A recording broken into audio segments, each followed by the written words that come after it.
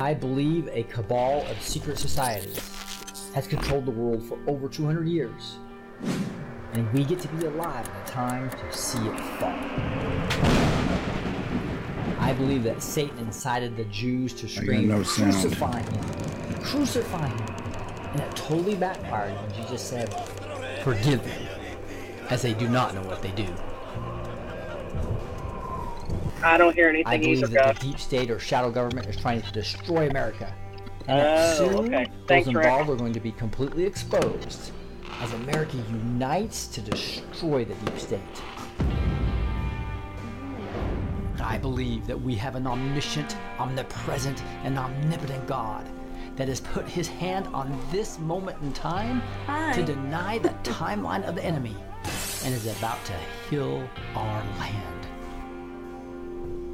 I believe that the worldwide news media simply repeats 4 a.m. talking points produced by this criminal cabal, and that it will soon be exposed for the entire world to see.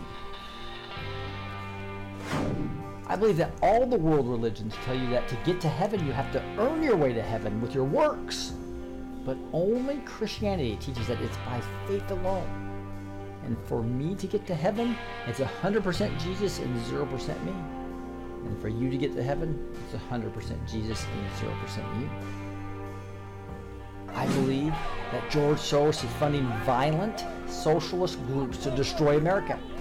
And it will totally backfire as America wakes up, unites, and takes their country back.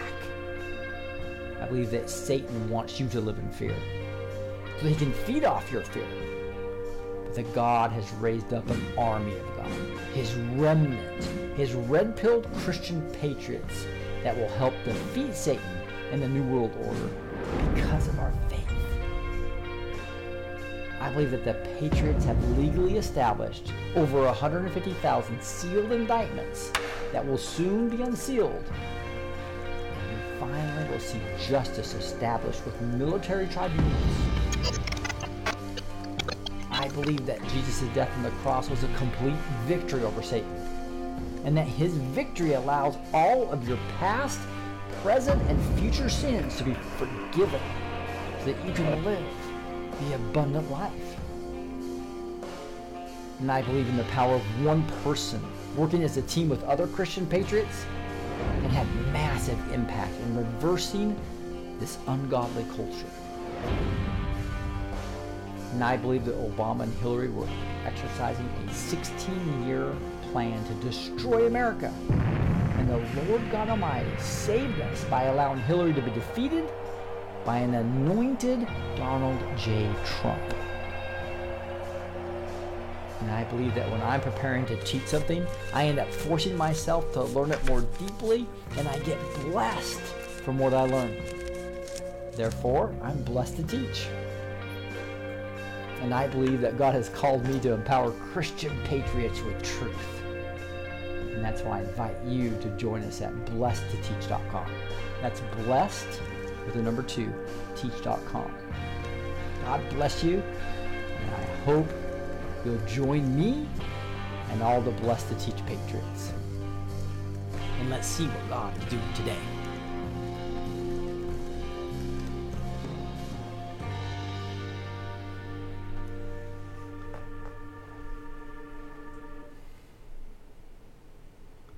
All right, here we are on, what day is it? Friday, April 21st, 2023. We're going to be doing Word and Worship tonight. So excited to be worshiping with you guys. This is, we'll be talking also about the bread of life. We're still in chapter 6, so one of the longest chapters in the entire Bible. And we already went through the last 2 Fridays where Gus and I went through walking on water, as well as before that, the feeding of the 5,000. So those are beautiful ones. If you've missed those, go back and watch those. I think you'll really enjoy that. We're getting into the bread of life now, where Jesus really gave a hard teaching that a lot of people had an issue with. Looks like it sounds good on both Rumble Rants and Facebook, and so that's good news. I tell you what we're going to be talking about today. Gus just drove all the way in. I think he's home in Alabama now, so it's exciting to have Gus here. Gus, are you there now? I am here, and I'm actually about 10 hours out. I'm in Abington, Virginia. That's right. You're So in between. You're in between. That's right. Well, I'll drive the last leg in the morning. All right. Got about 5 or 6 hours left. All right. Well, so glad you were safe and here. And I don't know if you're ready to roll. Would you mind just lifting us up in prayer? Not at all. Not at all. I'd love to. Abba, Father, we praise you tonight. We thank you, Lord, for creating a space such as this where we can all come together, all in different places, come together in you, Lord, because where two or more are gathered together, here you are in the midst. We thank you for being here. We thank you for your Holy Spirit, Lord. We pray that you lead and guide this whole night, Lord. Everything that Rick and I discuss and bringing forth your word, we're going to break from bread, Lord, the bread of life, and we're going to drink it in with your wine, the blood of your spirit, your life, Lord. We just pray that you're here with us and that many lives are touched by this. In Jesus' name, amen. Amen. Thank you so much for that, Gus. And I wanted to show you that we're going to be talking about verse 35 is kind of the poignant part of this, where Jesus literally says, Jesus said to them, I am the bread of life. Whoever comes to me shall not hunger, and whoever believes in me shall never thirst. What a beautiful promise. We'll be digging into this whole last part of chapter 6 tonight. But before we do that, I just wanted to make a couple of quick announcements about making sure that you get backstage if you'd like to. Come back, and we're going to have a Q&A here in a bit. And so you'll be able to actually be on the Zoom back here with Gus and I and all the other backstagers, right? So you can do that completely free now. So this used to be a great service that people paid $17.76 a month for years, and we decided, you know what, we're going to make this a ministry opportunity and pay forward. So because so many people are already paying forward, you can come in for free to the Zoom. So just go to blessedteach.com and create your account and the Backstage tab. So blessedteach.com, go to Backstage tab, and you'll see a way to create your free account. You could be back here in 4 or 5 minutes, right? You get a link to the Zoom on your email. But with that, we are going to start praising and worshiping already. Isn't that going to be awesome to just start getting our hearts right? We're going to do that with something you're supposed to do even in bad times, or when you're not. If you struggle with faith, what you do, you just raise a hallelujah is what you do, right? And so what we're going to do with here is, I know Net and Gus are both here, but I'll read this first one, and then we'll have Gus read some of these others. But it says hallelujah. And when we say that, it's really a compound word. Hallelujah means a joyous praise and song. And Yah refers to Yahweh, which is God, right? So it's put together. We joyfully praise God in song. That's what we're saying. So even in the hard times, and Psalm 95:1 says, oh, come, let us sing to the Lord. Let us make a joyful noise to the rock of our salvation. So right from Psalm 95:1, hallelujah. So in the presence of our enemies is another part of the song. And Psalm 23:5 says, you prepare a table before me in the presence of my enemies. You anoint my head with oil, my cup overfloweth. So your cup can be overfloweth despite your enemies of the cabal trying to destroy our world, etc. God's prepared a table right in the front of them for us. Our weapon is a melody. This is something yeah. And this is 2 Chronicles. It says, he appointed those who were to sing to the Lord and praise him in holy attire as they went before the army. And when they began to sing and praise, the Lord set an ambush against them. This is the praise band in front of the army who had come against Judah, so that they were routed. They all helped destroy one another. That's what's going to happen. This cabal is going to start destroying each other as they try to save themselves. Heaven comes to fight for me. This is what happens when we raise a hallelujah. Right out of Deuteronomy 3:22, it says, you shall not fear them, for it is the Lord your God who fights for you. Let's raise a hallelujah about that. Do it. I raise a hallelujah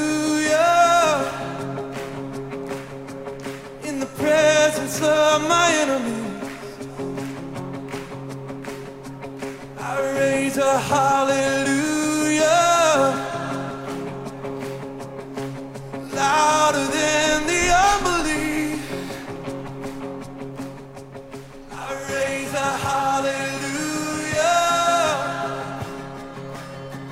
My weapon is a melody. I raise a hallelujah. Heaven comes to fight for me. I'm gonna see in the middle of the storm. Louder and louder, you're gonna hear my praises roar. Up from the ashes, hope will arise. Death is defeated, the King is alive. Jesus is alive.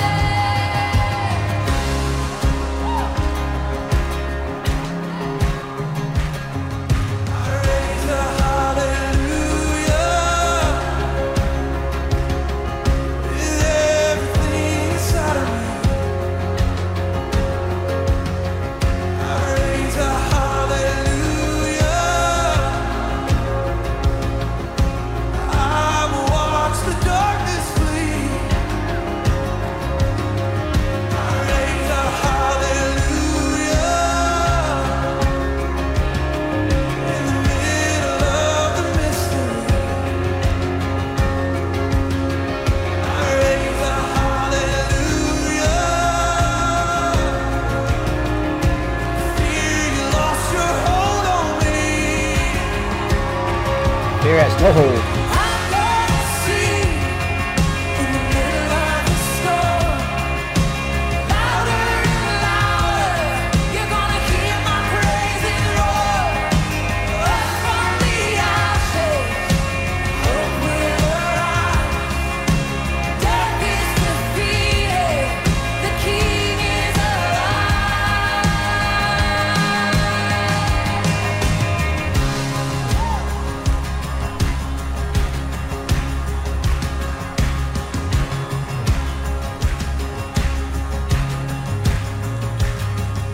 Sing a little louder. Sing a little louder. Sing a little louder. Sing a little louder. Sing a little louder.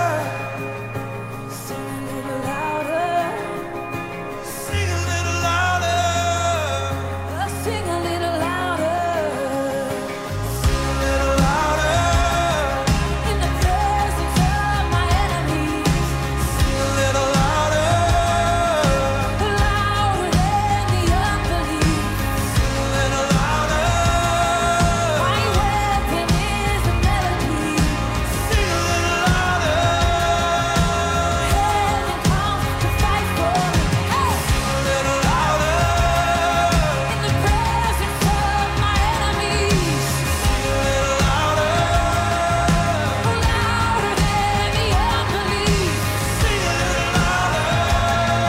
My weapon is a melody. Sing a little louder.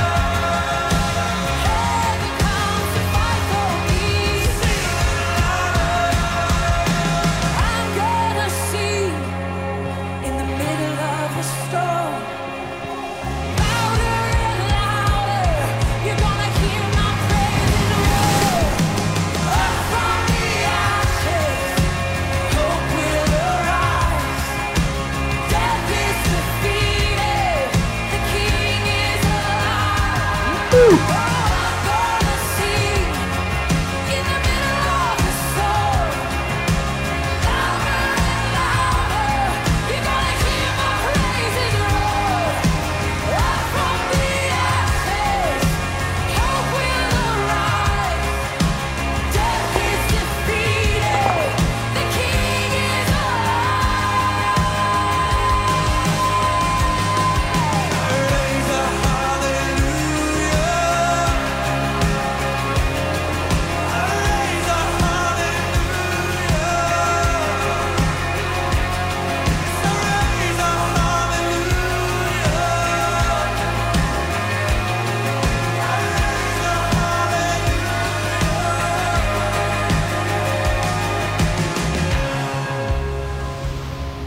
Wow. And then Gus, if you wouldn't mind reading this one, it's Graves to Gardens. Or Graves into Gardens. What God does is amazing. You're still muted, Gus. Well, you can't hear me if I got it muted. Let me know if my connection's good. I'm trying to get the Wi-Fi hooked up, but I got it on my hotspot, so hopefully it's good. Yeah, it looks real good right now, Gus. Okay. Okay, the first line here is, Lord, there is nothing better than you. You're the only one who can. That comes from that you may know that there is no one like the Lord our God. That's Exodus 8:10. And I count everything as lost because of the surpassing worth of knowing Christ Jesus my Lord. That's Philippians 3:8. Straight out of the Word of God. The second line we want to highlight here is, you turn mourning into dancing. You give beauty for ashes. You have turned for me my mourning into dancing. That's Psalms 30, verse 11. To give them beauty for ashes, the oil of joy for mourning. That's Isaiah 61:3, verse 3. The third verse we want to highlight is, you turn bones into armies. Woo. So I prophesied, and behold, a rattling, and the bones came together, and the breath came into them, and they lived and stood on their feet, an exceeding great army. Praise God. That's Ezekiel 37:7-10. And finally, the fourth verse we're going to highlight here is, you turn seas into highways. Moses stretched out his hand over the sea, and the Lord drove the sea back, and the people of Israel went into the midst of the sea on dry ground. That's Exodus 14:21-22. Wow. Moses parting the Red Sea. Graves in the gardens, and there's nothing better than you. Amen. I searched the world, but it couldn't fill me. Man's empty praise and treasures of faith are never enough. Then you came along and put me back together. And every desire is now satisfied here in your love. Oh, there's nothing better than you. There's nothing better than you. Oh, there's nothing is better than you. Yes, I know it's true. Yes, it's true. I'm not afraid to show you my weakness, my failures and faults. Lord, you've seen them all, and you still call me friend. 'Cause the God of the mountain is the God of the valley.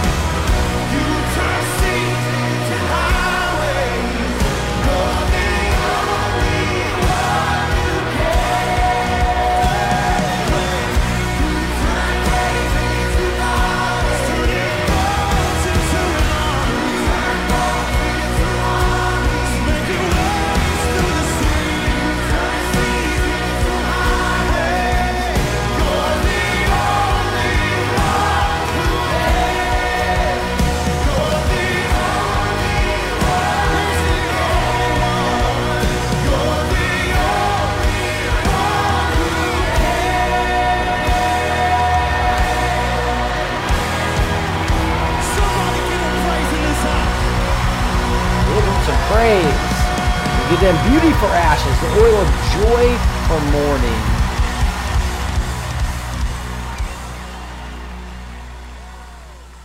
Oh, I love those two songs. We just sang Raise a Hallelujah and Graves to Gardens.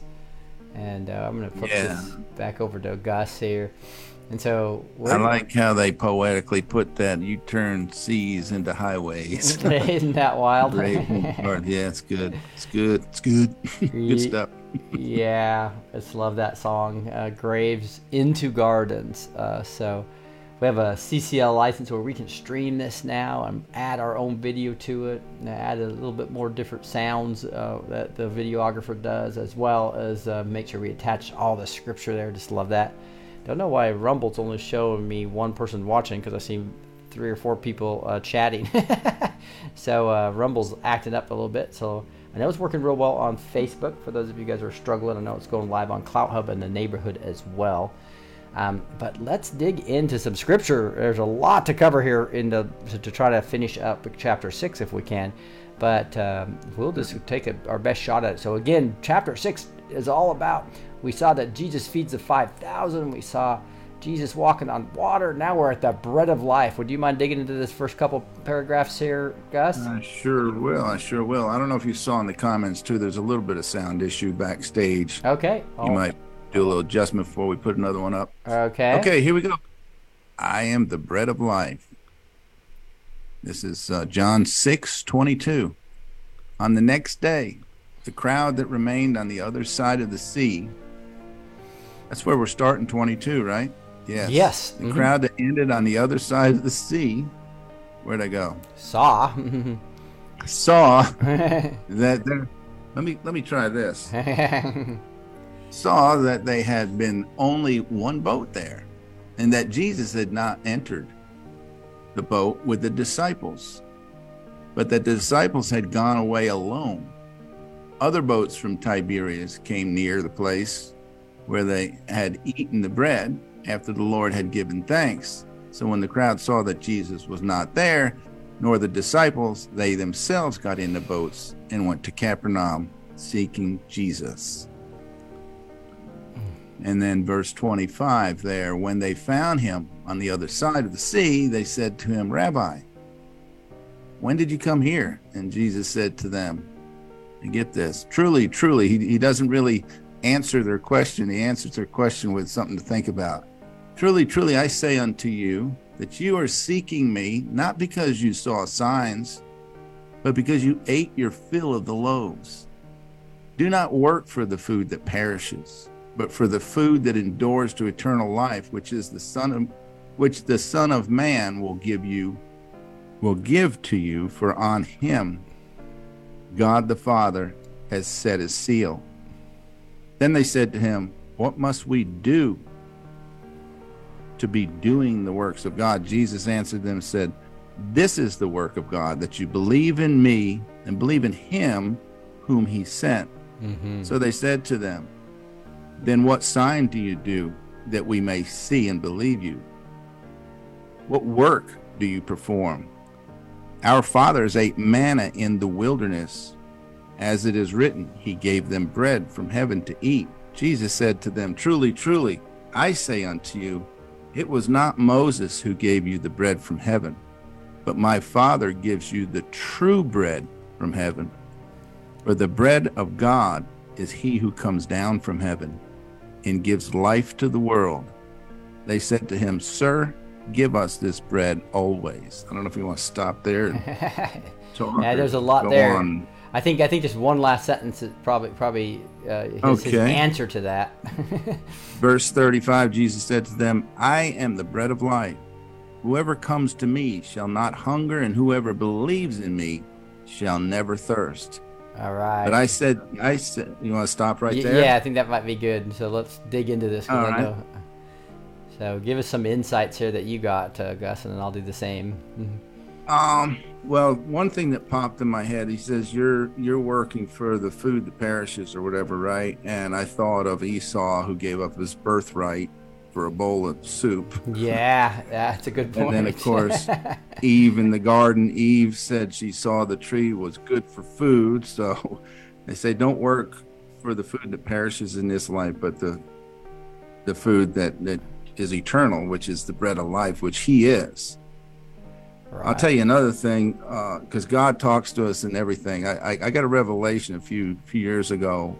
When Jesus was born,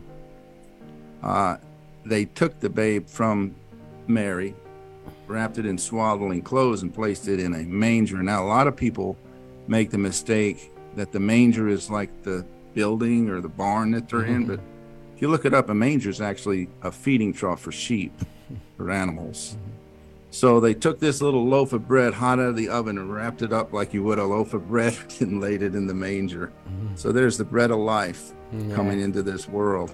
Little imagery there. Yeah, very good point. But very good point. yeah, what's that? You want to add something to that? Well, yeah, I think you just have great insight on verse 26 there. Truly, truly, I say to you, you are seeking me not because you saw signs, but because you ate your fill of the loaves. You talked about the carnal, physical things they were looking for when Jesus was trying to get them to recognize him as the Messiah, right? You need to look at this from a spiritual perspective. Why did I feed 5,000 people and make 5 loaves and 2 fish into a huge mountain of food to feed 5,000 plus people, and then have 12 basketfuls left over? Was that because he wanted to just feed you guys, or did he really want to spiritually get you guys awakened, right, to what he really is? It's like they missed the whole miracle of it. He took 5 fish and 2 loaves, was it, or 2 fish, 5 loaves, whatever, and turned it and fed everybody. Had all that left over, and they totally looked over that and said, "Well, hey, this guy's a good cook. You know, they got something to eat." Yeah. And he said, "Truly, truly." We got that part. And then he really made that. He made that very, very powerful by saying, "Don't work for the food that perishes, but the food that endures to eternal life." So he's getting them to say, "Hey, you got to start looking at this from a spiritual perspective, which the Son of Man will give to you." So obviously, he's talking about himself when he's talking about the Son of Man. Go ahead. The Son of Man is a reference to the book of Daniel. He talked about the Son of Man, and oftentimes I think like it's more like a title than a name, I think. Like we're all sons of men, but he's the Son of Man that came down from heaven. That's our example we all follow. And he's the Son of Man that was referred to in the book of Daniel. Yeah. So he's referring to himself. The Son of Man will give to you, for on him God has set his seal. I'd like to look up the Greek for that right now, but I know we don't have time. That's what I do when I see something like that. But I assume, I think of the scripture where we're sealed by the Holy Spirit. Amen. Yeah. Yeah, and what's pretty cool about that is you see, if you see it's something that's sealed with, I'm just going to put Gus up there. So if you say, "For on him God the Father has set his seal," just like when you seal something with wax or something like that, it's really part of that is authority. You're given an authorization. So basically, God has given Jesus the authority here on earth and is authorizing and showing who he is. But I love that too, because we are sealed with the Holy Spirit, just like Jesus was here too. Of course, if you look through John and come from the beginning, John, you could, and I know we probably will, look at it again and again and again for our entire lives and always glean more and more out of it. Yeah. But if you remember, in the beginning was the Word, and the Word was with God. The Word was God. And then line 14 says, "The Word became flesh." So the bread of life, I'm also thinking of reference to the Holy Communion, which kind of replaced or added to the Passover. Remember the night before he went, he took the bread and broke it. I think, well, that's the bread. That's symbolic of his body that was broken for us.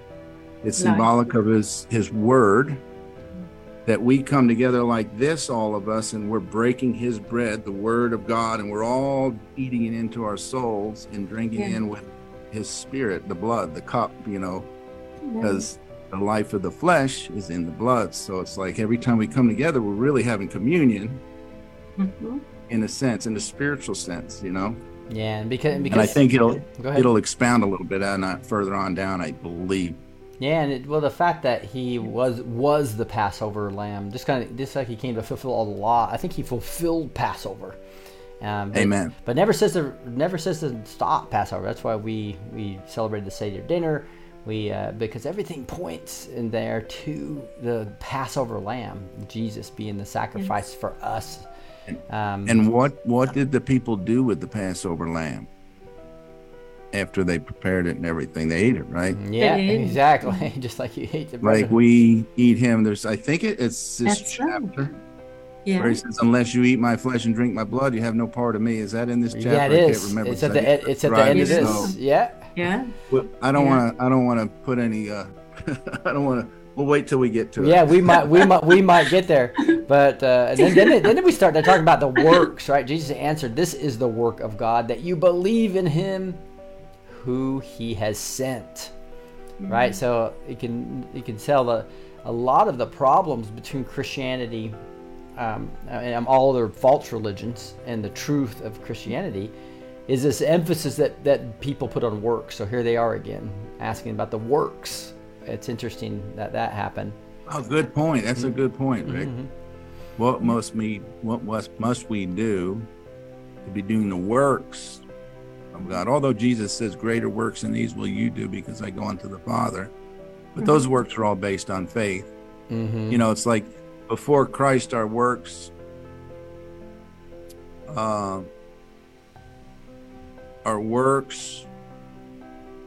were to show our righteousness, more or less, or whatever. And after Christ, our works are the evidence that we have faith in Him, because those who have faith in Him do the works that Christ did. You know, we cast out demons, we pray for people, we lay hands on the sick, and So not only they're asking about words, he answers it, puts it back to spiritual when they're kind of back in the natural again, and then what do they ask him again? What sign will you do? Right? So they're looking for signs that you'll do so that we may believe you. And what work do you perform? And then they give an example. Our fathers ate manna in the wilderness, as is written, He gave them bread from heaven to eat. That was obviously pointing to Jesus as the bread of heaven, right? Yeah. again, you go to Amos 3:7, is it? That surely God will do nothing unless He reveals it first through His servants, the prophets. So the Old Testament, again, is like prophecy of His coming. The manna was a foreshadowing or an image of this bread coming down from heaven that sustained them, because the Old Testament is more or less works. Yep. The New Testament is faith. When Christ came, now it's faith in Him, because He finished those works, because we couldn't. We were incapable, obviously. Yep. But yeah. So the manna from heaven, He's the true bread, the true manna from heaven. Yeah. Yeah, and then He gives an example of that, making sure, hey, it wasn't Moses who gave you the bread, but it was my Father, right? Just like the Father gave the Israelites manna, now the Father's giving His Son, right? And that's why He says, for the bread of God is He who comes down from heaven and gives life to the world. So this is a big change when they're expecting the Messiah to be this military leader, right? And all of a sudden He keeps bringing them back away from the physical, and He's bringing them back to the spiritual over and over and over again. Yeah.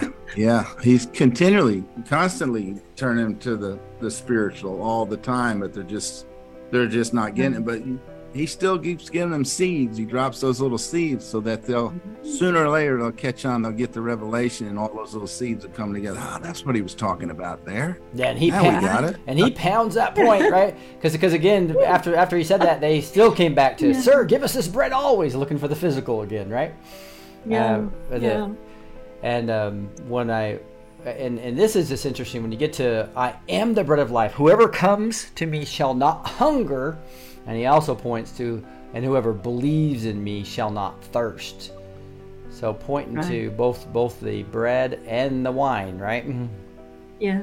And what hits my heart there is whoever believes in me will not thirst. The point, there's more to John 3:16. Whoever believes in Jesus Christ, He gave His only begotten Son, because whoever believes in Him shall be saved, or whatever. You got to really believe, and you can fool people, but you can't fool God, because when you believe in him, that's when you can feel that in your heart. You feel your heart when it's circumcised. You feel the Holy Spirit come into you, and it makes you hungrier for more, but you never Right. hunger because it's always there. He'll always, as long as you're coming for him, he's always going to provide. Amen. Yeah, and what's really interesting is this: "I am the bread of life" is like the first of 7 times metaphorically he talks about "I am," and he gives an example, a metaphor toward this. He says, "I am the bread of life," and I've kind of got these here. Here again in this is in John 8:12. We're going to get to these later, right? It says, "I am the light of the world. Whoever follows me will not walk in darkness, but will have the light of life." So I am the bread of life. I'm the light of the world. Then he keeps on going on. Here's in John 10. "Truly, truly, I say to you, I am the door of the sheep." And this is right before the famous memory verse I have is, "The thief comes only to steal and to kill and destroy. I came that they may have life and have it abundantly," out of John 10:10. But again, so he's the bread of life. He's the light of the world. He's the door of the sheep. And then this continues where he continues to do this. He says right now, so "I am the good shepherd," right? So all these metaphors here and all about the shepherd. He says again, "I am the good shepherd. I know my own and my own know me." He continues and he goes, "I am the resurrection and the life. Whoever believes in me, though he die, he shall live." And the sixth one is, "I am the way and the truth and the life. No one comes to the Father except through me," in John 14:6. And then the seventh one in this gospel is John 15, which is, "I am the true vine and the Father is the vine dresser." So this is the very first of his powerful "I am" metaphors. Amen. And there's no mistaking he's referring to the burning bush when he said, "Tell him I am sent you." Yeah. Oh, yeah. It's the same "I am," Right. and that's what he's referring to. He is the "I am." Yeah. Great That's good, idea. Rick. That's good that you pull all this together. Yeah. It's Yeah, that's a good point. If Yeah. you go to Exodus 3:14, I just want to make sure that we've covered this before, but that is a very good point. Is you see that he's really pointing to the great "I am" from Exodus 3:14. It says, "God said to Moses, I am who I am. And he said, say to the people of Israel, I am has sent me to you." So when and we'll see this later in John 2, where he will say, "Before Abraham, I am." Right to the Jews. one of our favorites. Yeah, exactly. So he's clearly, people who say that he did not claim to be God does not understand that Exodus 3:14 clearly is God talking to Moses, and then Jesus is claiming, "I am." And there's these 7, and "I am the bread of life. I am the light of the world. I am the door of the sheep. I am the good shepherd. I am the resurrection of the life. I am the way, the truth, and the life. I am the true vine." And did you say that was 7, Rick? Yeah. The number of perfection and completion. Yeah. So it's amazing how God ties all these little nuggets together to just, give validity to himself, through his word. I love Yeah. that How too. can any human man put all that together? It's the Spirit of God in all the scripture. It's amazing. No question. Amazing. And with that, we're just gonna start singing to the great "I am" right now. Shout to the Lord. And so, Danette, I don't know if you can read this, if you don't mind, the best you can. Yes, I love to. Okay. Wow. Shout to the Lord, all the earth, let us sing. Clap your hands, all peoples. Shout to God with loud songs of joy. Psalm 47:1. Mountains bow down, and the seas will roar at the sound of your name. All the earth worships you and sings praises to you. They sing praises to your name. Psalm 66:4. So that at the name of Jesus, every knee should bow in heaven and on earth and under the earth. Philippians 2:10. My comfort, my shelter.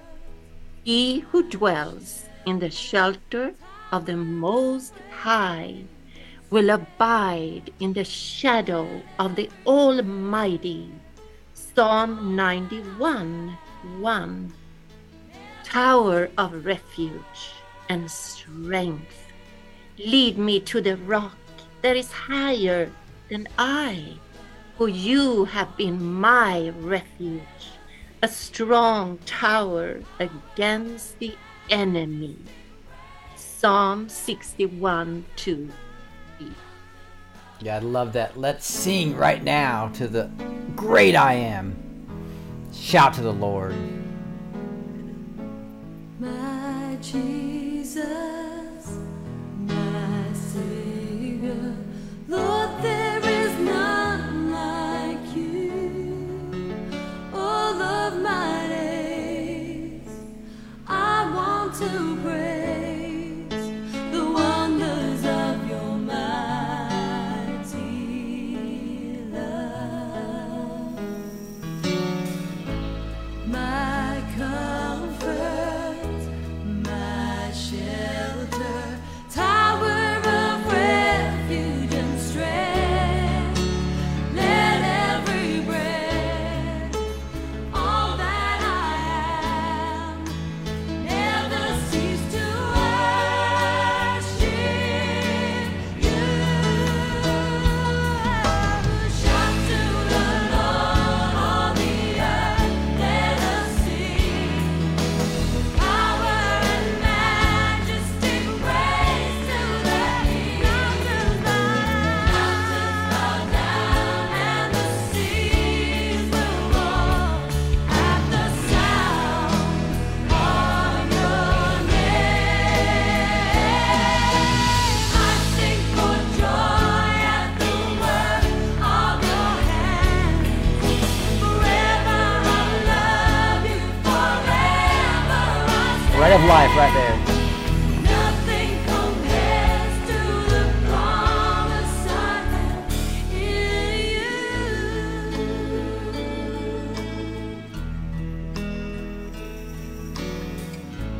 My Jesus, my Savior, oh, there is nothing like you. In all of my days, I want to praise the wonders of your mighty love. You're my comfort and my shelter. Yeah, you're my tower of refuge and strength. Let every breath and all that I am never cease to worship you. Shout to the Lord, all the earth, let us sing. Power and majesty, praise to the King. Mountains bow down and the seas will roar at the sound of your name. I sing for joy at the work of your hands. Forever I love you, forever I stand. Nothing compares to the promise I have. Shout to the Lord, all the earth, let us sing. Power and majesty, praise to the King. Mountains bow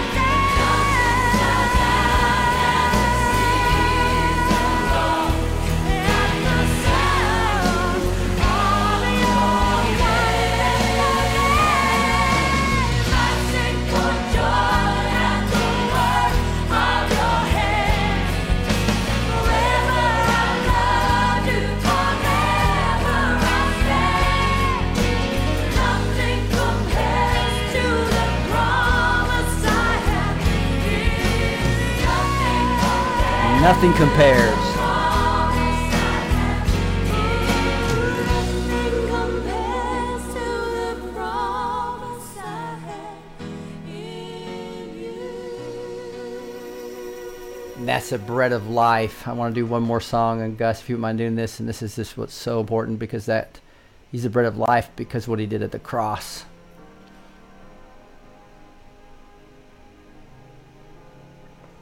We got you on mute, Gus.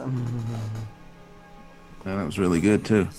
First verse is, at the cross I surrender my life, where your love ran red and my sin washed white. I owe all to you, Jesus. In him we have redemption through the blood, the forgiveness of our trespasses according to the riches of his grace. It's not by works, it's by his grace. That's Ephesians 1 verse 7. The second verse we're highlighting here in this song is, a place where mercy reigns, never dies. Streams of grace flow deep and wide, all the love I've ever found. Let us then with confidence draw near to the throne of grace, that we may receive mercy and find grace to help in time of need. That's Hebrews 4:16. And we can do that because of the sacrificed blood of Jesus Christ. We can come boldly before the Father's throne. And the third verse is, where sin and shame are powerless, where my heart has peace with God and forgiveness. He disarmed the rulers and authorities and put them to open shame by triumphing over them in him. Colossians 2 verse 15.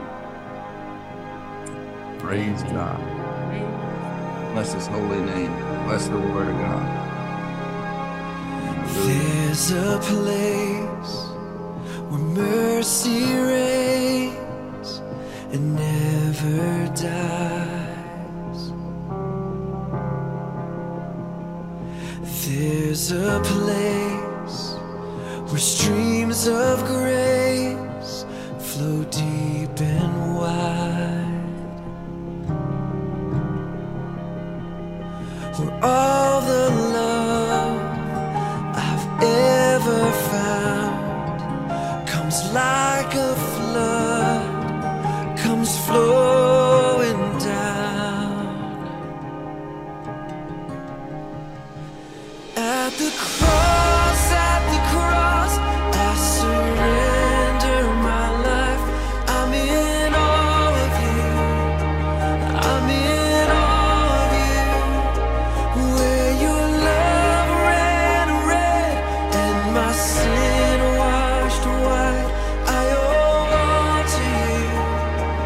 I owe all to you, Jesus.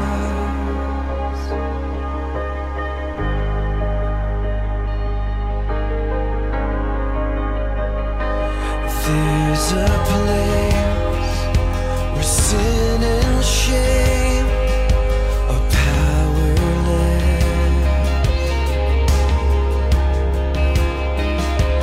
where my heart has peace with God and forgiveness,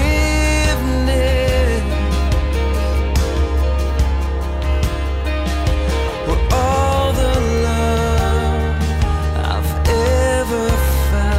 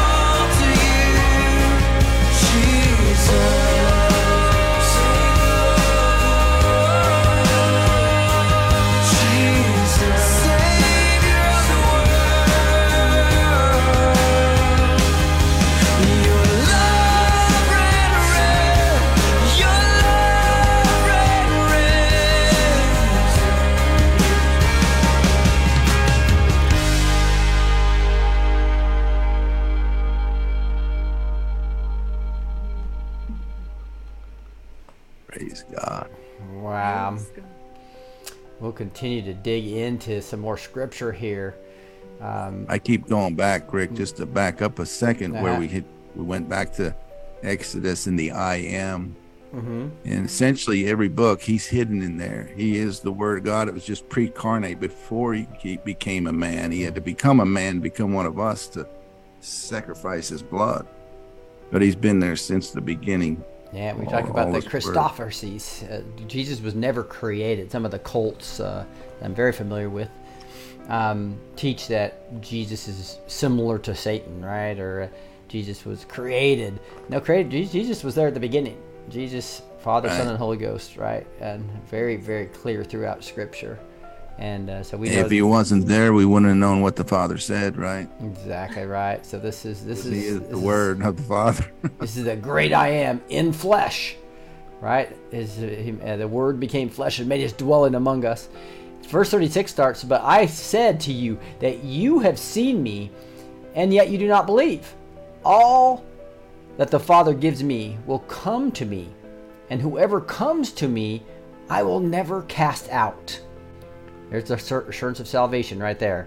"For I have come down from heaven, not to do my own will, but the will of him who sent me. And this is the will of him who sent me, that I should lose nothing of all that has given me, but raise it up on the last day. For this is the will of my Father, that everyone who looks on the Son and believes in him should have eternal life, and I will raise him up on the last day." And this is what he's talking to Nicodemus about. It's as simple as the serpent on the pole when everybody was being healed. They looked up. Now they're looking up to the Son to be saved. Right? And this goes Amen. on. So the Jews grumbled about him because he said, "I am the bread that came down from heaven." They said, Is not this Jesus, the son of Joseph, whose father and mother we know? How does he now say, "I've come down from heaven"? Jesus answered them, "Do not grumble among yourself," just like the people in the desert. Grumbling. Here they are again, right? Amen. No Yes. one come to me unless the Father who sent me draws him, and I will raise him up on the last day. It is written in the prophets, and they will all be taught by God. Everyone who has heard and learned from the Father comes to me. Not that anyone has seen the Father except he who is from God. He has seen the Father. Truly, truly, I say to you, whoever believes has eternal life. I am the bread of life, saying it again for a second time. For your fathers ate manna in the wilderness, yet, and they died. This is the bread Amen. that comes down from heaven, so that one may eat of it and not die. I'm the living bread. And he expands on it. I'm the living bread that came down from heaven. If anyone eats of this bread, he will live forever. And the bread that I will give for the life of the world is my flesh. Woo! Anything about those two paragraphs, Gus? Oh, bunches. I'm sure we'd have to cut it up some here. This to me is the assurance of course. salvation part I just love. Is that Yeah. whoever, this is very important because some people teach that once you've been saved, you've given your life to Jesus, that you can backslide and actually lose your salvation. I don't think that's the case at all. All that the Father gives me will come to me, and whoever comes to me, I will never cast out. That's why I talk about He'll never cast out. Yeah. But I think they might, I don't know why they choose to, but they could walk away from him. Yeah, and that's I think that'd be blaspheming the Holy Ghost if you walked away after you came to him, and perhaps. And it's a theological point that a lot of people go on both sides on. I'm just telling you, I'm on the side of whatever he has in his hand. It will never be snatched away. You can't leave. Sorry, you're a son. And the thing for folks to realize here, I think, is that if they've ever been drawn to this word, to the Bible, you got to acknowledge that's the Spirit of God that's drawing you to that word when you look at it. Essentially. And what you just said there is verse 44. No one can come to me unless the Father who sent me draws him, and I will raise him up on the last day. So this comes to predestination and a bunch of theological issues on that people argue, but the whole point is that God is wooing, I think, everybody, right? Because it talks about in Peter that he doesn't want anybody to go, but there is theology, which is also potentially true too, that you can't resist it. Once he says come, you're gonna eventually come, right? So it's an interesting discussion, the whole predestination, and everything comes down to what he's kind of talking about here. But go ahead, Gus. Amen. Mm-hmm. Amen. Mm-hmm. Trying to think. Can you highlight where we at? What verse? Yeah. So this is these. It's 36 through 48. And there's a lot here. There's a bunch. If you could start at the top and go down through verse, just highlight a verse. Yeah. So let's see. So I just talked about this one about casting out. The next one is right here. It says, "For I have come down from heaven not to do my own will, but to do the will of him who sent me." Amen. Very clear. It's the Father, right? So right there, it says in another place that my food is to do the will of my Father. Yes.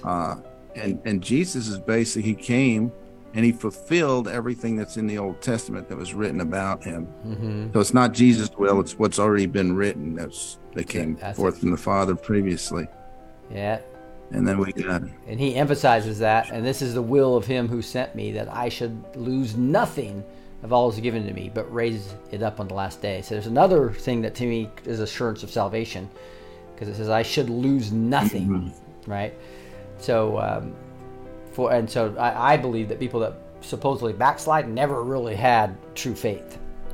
But again, there's different theologies, and I'm not here to state a theology on things that I don't think are vital. What's vital is you have the right God, the right Jesus, and the right gospel, right? There's a lot, whether it's whether the tribulation, it's pre-tribulation or mid-tribulation or post-tribulation, we can discuss it, and it's beautiful discussions. We should be prepared for pre-tribulation for sure, right? But again, the most important thing is have the right God, the right Jesus, and the right gospel, and that's it. That's what I really try to emphasize in my teachings. But for this is the will of my Father, that everyone who looks on the Son and believes in him should have eternal life. It does not say you could lose it, right? It doesn't say keep it. It says if you've looked at it, and I will raise him up on the last day. Right? There's no Amen. Like you, yeah. Go ahead. Like you had said, that's a reference to the Old Testament where they had all grumbled, and sinned, and he sent snakes into the camp, and they were all bit, which essentially before we come to Christ, we're all bit by the snake. We're living in the world. I like that. That's a good point. And then he made the serpent on the pole, which Jesus, in a sense, became the serpent because he took on all the sin of the world. He took it into himself. Mm-hmm. So anybody that looks upon him, that's what I see, that reference like you did there. Mm-hmm. Yeah. Raise him up on the last day. Yeah, they said. And two, I think once you truly believe in Jesus, there's really no going back.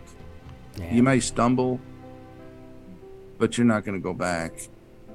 You know, you just know he's real. He's God. Yeah, and Son of God. The whole statement is a prophet's not known his whole town, right? Is right here. Is this not Jesus, mm-hmm. the son of Joseph, whose father and mother we know? How can he say I've come down from heaven, right? And so here's the grumbling, and that is when Jesus literally said, "Quit grumbling." And then this whole other part is Jesus is teaching about his flesh, about what the bread of life really is, and again we talked about this. The wooing of the Father is written in the prophets, and they will all be taught by God. Everyone who has heard and learned from the Father comes to me. Not that anyone has seen the Father, and now they've seen glimpses of him, or when Moses saw him coming in between the animals as kind of the covenant. Saw his backside. The covenant, saw his backside. But anyway, Jesus has seen him because Jesus is with the Father in the beginning, right? This is basically 47 gets into. Yeah, and he also. Good. Go ahead. I was going to say, it also says in another place in John, I believe, that you have no need that any man teach you, but the Holy Spirit, the Spirit of Jesus and the Father. Right. So even when we're teaching, it's like the Word of God We're teaching on the Word of God. It's not our words. And we're just the vessel that he's flowing through. It's important we acknowledge that. A lot of charismatics and that, they, you got to constantly push down pride and know that you're just a vessel. Yes. He's the potter, we're the clay. Yeah. And I'm going to skip down here because all this kind of goes together. And so the Jews then disputed among themselves, saying, "How can this man give us flesh to eat?" Again, thinking physical when he was talking spiritually. This whole text has been that, where they missed that part. So Jesus said to them, "Truly, truly, I say to you, unless you eat the flesh of the Son of Man and drink his blood, you have no life in you. Whoever feeds on my flesh and drinks my blood has eternal life, and I will raise him up on the last day. For my flesh is true food, and my blood is true drink. Whoever feeds on my flesh and drinks on my blood abides in me, and I in him. As the living Father sent me, and I live because of the Father, so whoever feeds on me, he also will live because of me. This is the bread that came down from heaven, not like the bread the fathers ate and died. Whoever feeds on this bread will live forever." Jesus said these things in the synagogue as he taught in Capernaum. Anything there, Gus, that jumps out at you? All kinds. If you think about it, we're made in his image. So you can take our breath away or you can stop our blood. They're both kind of our life. The life of the flesh is in the blood. That's Leviticus 17:11. And that's what he's referring to in the communion. The cup that we drink is his blood, his spirit. We drink in his spirit. So we eat his word into our soul, and we drink his spirit into our soul, and we have everlasting life. I don't know if it's here soon or another spot where Peter said to him, he basically said, well, if you got trouble with that, go your own way. Or I can't remember, I'm paraphrasing there, but Peter said, where can we go? Yeah. You have the word life. Is that coming up? It is. Right. Exactly. So let's just get there, because this is now summarizing the words of eternal life, right? So will you want to read these next paragraphs? Sure. When many of his disciples heard it, they said, "This is a hard saying. Who can listen to it? Eat my flesh, drink my blood." But Jesus, knowing in himself that his disciples were grumbling about this, said to them. So notice, I pick up on little things like that. Jesus, knowing in himself, he didn't hear them. He knows our thoughts. He knows everything's happening. He knew it in himself. He said, "Do you take offense at this? Then what if you were to see the Son of Man ascending to where he was before?" See, that's a seed he's planting about when he ascends later on. They're going to sit and come back to where he planted seeds. That's what he was talking about there. Yeah. It is the Spirit who gives life. The flesh is no help at all. The words that I have spoken to you are spirit and they are life. But there are some of you who do not believe, and it's imperative that we believe. For Jesus knew from the beginning who those were who did not believe and who it was who would betray him. And he said, "This is why I told you that no one can come to me unless it is granted him by the Father."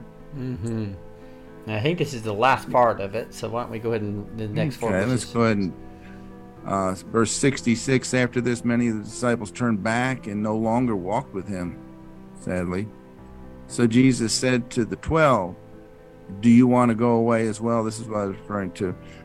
Simon Peter answered him, "Lord, to whom shall we go? You have the words of life. And we have believed and have come to know that you are the Holy One." Jesus answered them and said, "Did I not choose you 12? And yet there is one of you is a devil." He's referring to Judas. He spoke of Judas, the son of Simon Iscariot, for he was one of the 12 who was going to betray him. Wow. Of course, Jesus knew that ahead of time as well. Yeah. And of course, that had to happen because it was written. So how would you like to be Judas Iscariot? Yeah. If you dance that around in your head a little bit, you think, well, did he have a choice or did he have to do that because God wrote it, because God's true? You know what I mean? Yeah, or is it just his foreknowledge if he's already seen it from That beginning to yeah, end, right? Yeah, So yeah.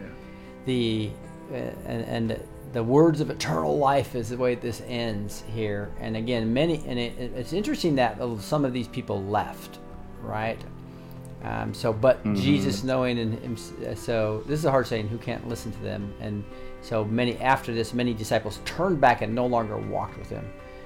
And so you can see that it's very important when Jesus is teaching and people are taking everything literal, almost, right? And he's trying to teach a spiritual truth, and they're coming back to the literal. Just like when he was in John 3, which we studied, where Nicodemus goes, how can a man be born again, right, into his mother's womb, right? He's thinking from a perspective of the literal, when Jesus is often speaking about the spiritual and using physical examples.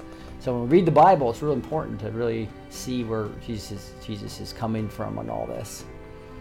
And they got offended. Yeah. He even said, do you take offense at this, right? Any thoughts on that, Gus, about their offense that they took? Well, there's another scripture who says, blessed is he who is not offended in me. And a lot of people get offended by the word, especially if you're walking in darkness, you might get offended. But I think of the other scriptures that say that the carnal man knows not the things of God because these things are spiritually discerned. And that's the test where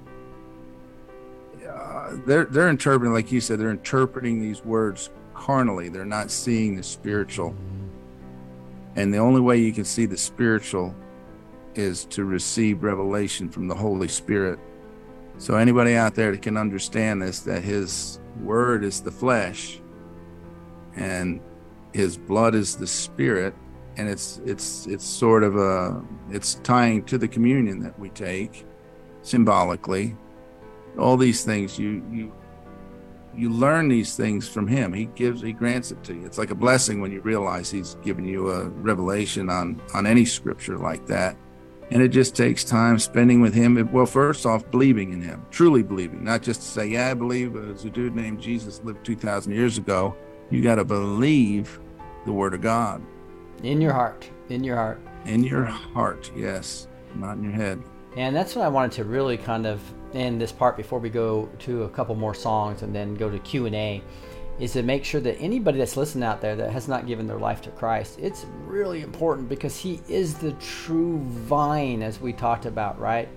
And this is vital, John 14:6, when he literally says, Jesus said, and this is in red letters, this is Jesus talking, right? He says, I am the way and the truth and the life. No one comes to the Father except through me. There's the only way to heaven. Remember, for all of sin and fall short of the glory of God. That's what Romans 3:20 says, is that we all are not going to go to heaven because we're not perfect. We're all sinful, right? And so the only way we're going to get to heaven is through Jesus. Any other God, and again, that's why all the other religions are false. They teach works that you have to work your way to heaven. Well, it's clear we can't do it. So this is 100% Jesus and 0% us.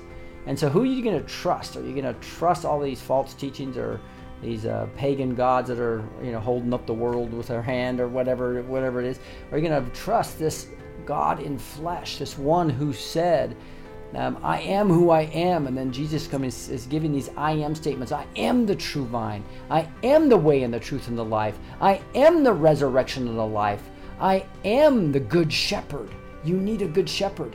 You need to accept Jesus as your Savior. I am the door of the sheep. And again, this is a real important passage too, that people try to get to heaven in all kinds of different ways, but there's only one way. He's the door.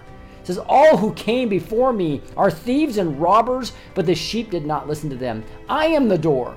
If anything enters by me, he will be saved and will go out and find pasture. The thief comes only to steal and kill, destroy. I came that they have life and have it abundantly. You want an abundant life? You want to be saved and be living in pastures? It is vital that you move and accept Jesus as your personal Savior, as Gus said, not just believing it, but believing it in your heart that he is your Savior. I'm the light of the world, and as we've been talking about here this whole time, he is the bread of life. I am the bread of life. Come to him now. So I'm going to just ask you to say a prayer after me to understand how important it is to come to him, especially in a time when we see such great evil versus good going on right now, this huge battle. Well, God's coming down in his judgment. So time is short. He's asking people to make a decision right now. You need to make a decision for Christ. And I'm just going to lead through a quick prayer to ask each of you to recommit yourself to Christ if you haven't done that enough, because that's going to be a big part of this as well. Get rid of religious or authoritarianism, even if you accepted Christ, and move into understanding the Holy Spirit and how he wants to use you, and or accepting Christ for the first time. You need this bread of life. You need this resurrection power. You need the correct door. Go through the correct door. So just pray this simple prayer after me. Heavenly Father, thank you for sending Jesus to die for my sins. I repent of my sins. I know I'm sinful and cannot make it to heaven without a Savior. And thank you, Lord, for sending Jesus to die on the cross for me as the bread of life. And Lord, I want to have this eternal bread, this eternal, so I will not hunger or thirst as I have eternal life. How beautiful is that, Lord? And as you say in Romans 10:9, that if I confess with my mouth, and I'm doing that right now, I confess with my mouth, Jesus is Lord. And I believe in my heart that God raised him from the dead. You tell me if I do that, I will be saved. Thank you for saving me, Lord. Allow me to know how to live for you going forward. I say these things in Jesus' name. And for those of you who accepted Jesus and haven't committed fully to him, maybe caught in some religious or some type of legalism, pull out of that and let God use you right now. Say, Lord, I confess that I've been not allowing you to use me the way I want you to use me. I want to fully commit to you today as clay. You are the potter. Make me the workman of your hand. Use me in this great harvest. Use me in this great awakening. I love you, Lord, and want to submit to you. Make my path straight. In the mighty name of Jesus, I pray. Amen. With that, I don't want to get a last word from Gus before we move to a couple more songs. But Gus, anything else on your heart? That was really good, Rick. And I just, as you were praying, I was thinking that scripture, John 10:10, where he said he came that we might have life and life more abundantly. One of the biggest lies from the enemy is that being a Christian is not fun. And it's nothing further from the truth. And once you get into the word, none of the works of the flesh, that's what we're covering on Wednesday nights, by the way, the works of the flesh and the fruits of the Spirit. You look at the fruits of the Spirit: love, joy, peace, gentleness, goodness, meekness, faith, and self-control. You look at those versus the works of the flesh, and the works of the flesh is no good. When it's flowing out of us, we're not feeling good. We're not at peace. We don't have joy. It's a terrible feeling. That's what Christ wants to give us, the fruits of the Spirit, so that we can fulfill on earth as it is in heaven. You know, it's like we're joining heaven with earth here in our family here. But it's definitely, trust me, once you get into the word and he gives you a few revelations, you'll get hungry and you want to keep looking. Amen. The pleasure. Yeah. Amen. I love it. Again, that he's referring to John 10:10. The thief comes only to steal and kill and destroy. I came that they may have life and have it abundantly. So come to him. If you've said that prayer, by the way, go ahead and you can email info@blessedteach.com. We'll send you a Bible, info@blessedteach.com. With that, let's get into another praise song. Beautiful. We sang at the cross before. This is Blessed Be the Name of the Lord. I don't know, Ned, if you wouldn't mind doing this one. You want me to read? Yeah, if you don't mind. That'd be Okay. good. Yes, of course. I'd love to, always. This is Blessed Be the Name of the Lord. Blessed be your name. Blessed be the name of the Lord from this time forth and forevermore. From the rising of the sun to its setting, The name of the Lord is to be praised. Psalm 113, 2-3. When I found in the desert place, though I walk through the wilderness, blessed be your name. But rejoice that you share in the sufferings of Christ, so that you may be overjoyed at the revelation of his glory. 1 Peter 4:13. You give and take away. The Lord gave, and the Lord has taken away. Blessed be the name of the Lord. In all this, Job did not sin or charge God with wrong. Job 1:21, 8-22. When the darkness closes in, even though I walk through the valley of the shadow of death, I will fear no evil, for you are with me. Psalm 23:4. Awesome. Let's worship right now. Blessed be the name of our Lord.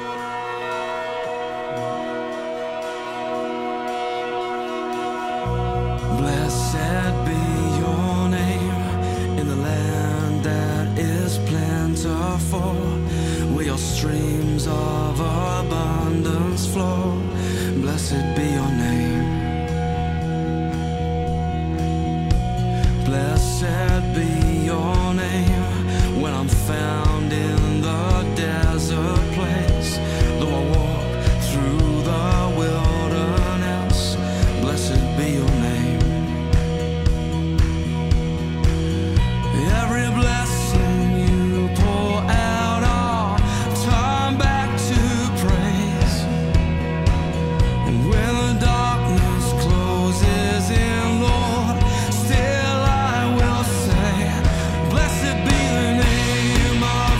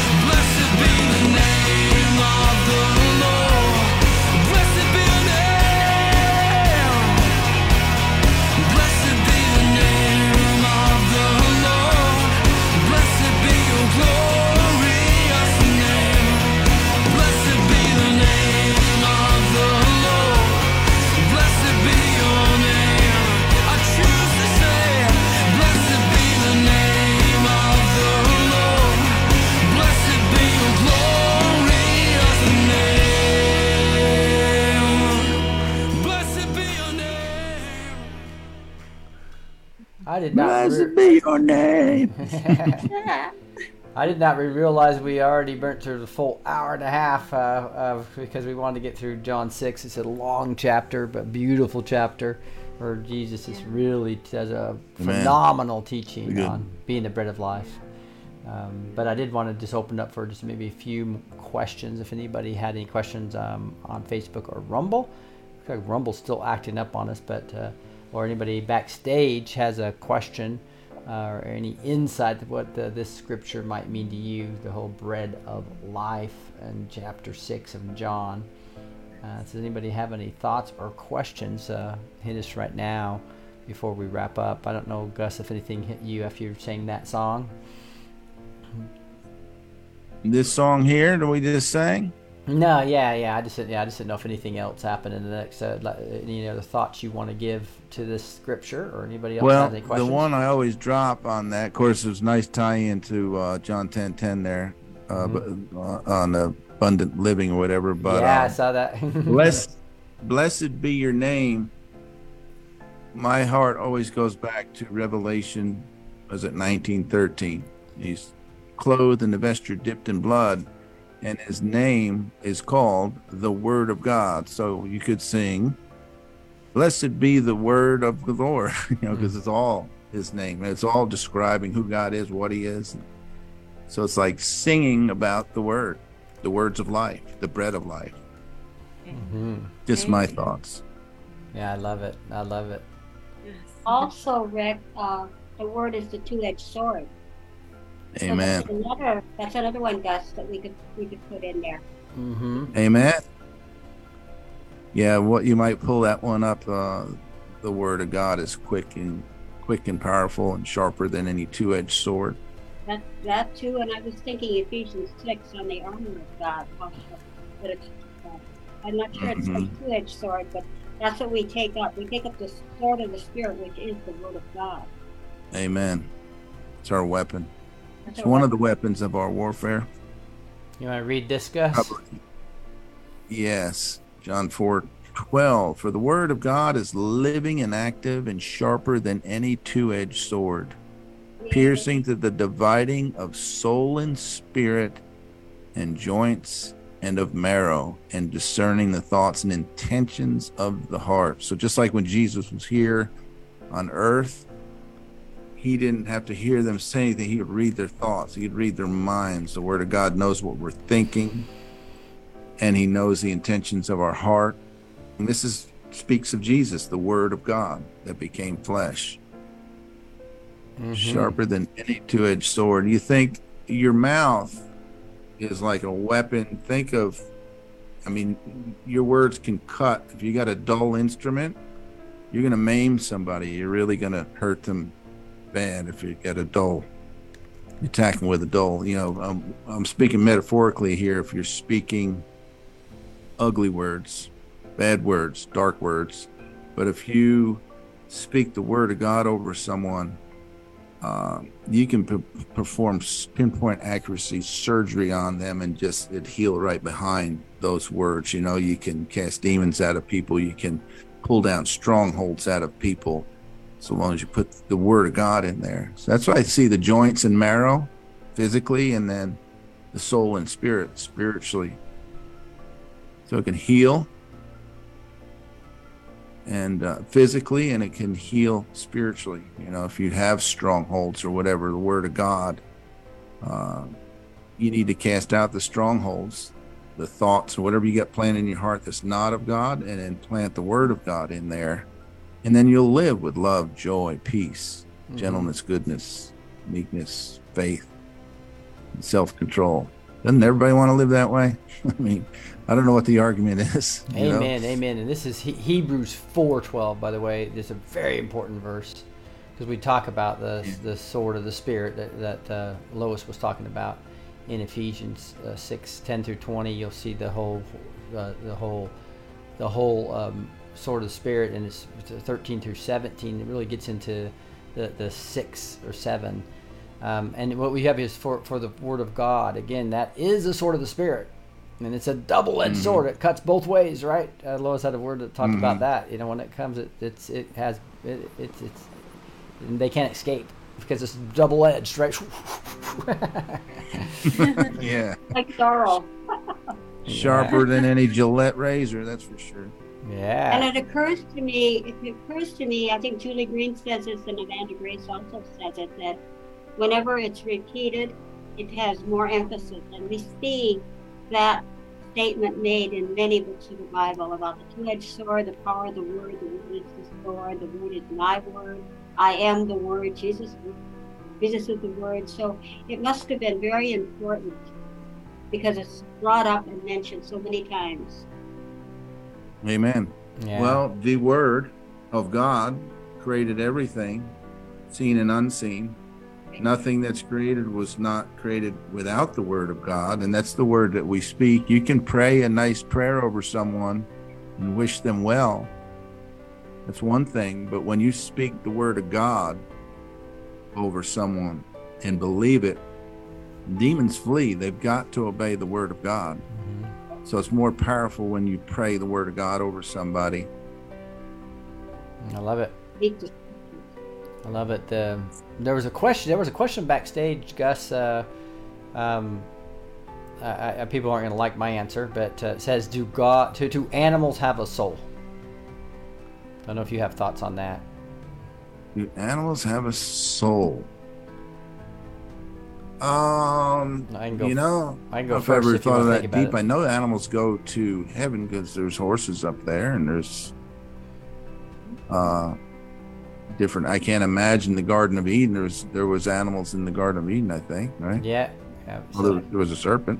Yeah, that's my answer. Is that there will be animals in heaven, but I do not believe animals have a soul, from the perspective of the eternal life. Right? I know that's probably not a popular answer. R.C. Sproul would argue with that as one theologian. Again, these are not vital issues. Our most important thing is that we need to make sure that we have the right God, the right Jesus, and the right gospel, right? And I think we will see some of our favorite pets up in heaven. But again, there's a reason why the humans are very special, and we have so many laws against killing humans, and why Satan wants to use children and all the evil stuff they do, because he's trying to become like God, right? So, but anyway, good question, Linda. I think a lot of people think through that. I have 3 dogs and cats, so I think you'll be blessed with many dogs and cats, Linda, when you get in heaven, as she said. That's what. But what would be the reason for the question? I guess I'd say. Yeah. Is the real question: do animals or dogs or pets go to heaven, or is it do they have a soul? Yeah, and I do not think they have an actual soul the way that we do, because we are made in the image of God, and He made us going forward eternal. Right now, He was eternal in the beginning as well, because He's always existed, which is kind of an interesting conversation, But I know we've run out of time, guys, but we really appreciate you so much. I wanted to let you know that you could be backstage here in Zoom, asking questions live, etc. going forward. We'll do this on every Friday night. We also do this on Sunday mornings at 10 a.m. So our next Word and Worship will be Sunday morning at 10 a.m. Love to have you there. Love to have you backstage. Again, that's free now. Just go to blessedtoteach.com, go to the Backstage tab. I think you'll really enjoy that. I really enjoy teaching with Gus, who has such deep knowledge of Scripture, and it's so fun to see so many awesome people back here worshiping, and we'd love to have more, though. Sometimes we have 3 screens across on this, and it's beautiful on like Thursday night, when it seems one of the most popular night. But love you guys. Yeah. Somebody said, Rockin' Grammy on Rumble says, Julie's probably said, God is warning us to watch our words. Our words are going to become even more powerful, I believe, in this great harvest, right? This great awakening, this great exodus, I guess, would probably be the next step. So your words are life and death. Maybe that's the last scripture I'll look up real quick. It's one of my memory verses now. So death and life are in the power of the tongue. Go ahead. Amen. Yeah. I was going to say it's a scheme of the fowler, as the Bible says, or it's a trick of Satan. He tries to trigger our emotions and whatnot in certain situations and that. And what he's really after is to get us to curse ourselves. You know, we walk around and say, I'm really hurting. Well, then you're really going to be hurting. Yeah. There's a lot of power. I wake up every in that. day with my back and say, Lord, by your stripes I am healed. Because I know I am. Somewhere in time, it's coming. It's going to happen. But I don't like to mully-grub about it. It'll also pull down your frequency, your spirits, you know, if you speak negative. And that's his game. He wants to get you to speak negative over yourself and over others, which is kind of hard at times. And I guess what was on my heart was, if you were going to ask me for a little wrap up, Go ahead.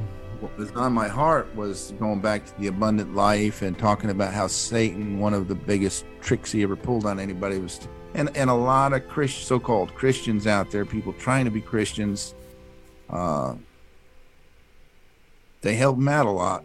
There's a lot of judgmental Christians out there thinking that they're doing good, just like the people that nailed Jesus to the cross out there working for God. Maybe, you know, they're twisted, you know, it's a spiritual battle. But walking with the Lord is not, you don't come perfect. He's not expecting you to come perfect. He's expecting you to believe in him. Once you believe in him and start eating the bread of life, it's like you grow from glory to glory. You're going to have times in your life where you're going to mess up. You're going to be foolish. You're going to say things you shouldn't have said. But we have an advocate with the Father, the man Christ Jesus, who we could say, because the Holy Spirit, when you know the Holy Spirit's in you, is when you feel bad after you say something wrong or do something wrong. And all he wants us to do is to come to him first and ask him, say, Lord, forgive me. Help me not to do that anymore. Help me be filled with your fruits of the Spirit. And he will help you. And then go to the person that you might have offended, because he tells us before we come to him to praise and worship, before we come to the altar, he says, if you got an ought with a brother or sister, go straighten it out with them first and then come to me. But it's an easy walk. It's an easy walk. And I can't imagine why anybody wouldn't want to improve their life and get to where they have that love and peace and joy, where they're not triggered over every little thing. You know, it's an abundant life. I'll shut up with that. That's awesome. No, I love it. I love it. But if everybody backstage wouldn't mind just unmuting and saying goodbye, love it. Next, join us next Friday. Bye, y'all. Shalom. Blessings for the weekend.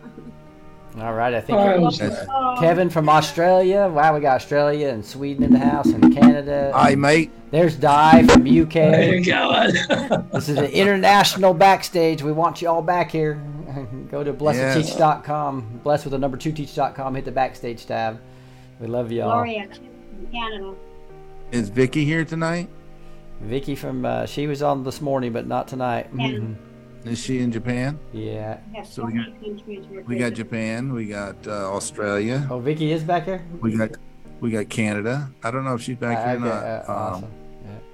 We got England or London. Yeah. England. Yeah. Australia Not quite London. with Kevin. Yeah. So Sweden. We got Annette. We got we got them from all over. All right. All right. Love it. Join us. We love you guys so much. And with that, we're going to say goodbye and see you Sunday morning at 10 a.m. and then also Monday at 5 p.m. God bless you guys. Talk to you soon. Thank you. When do we get you? Shalom.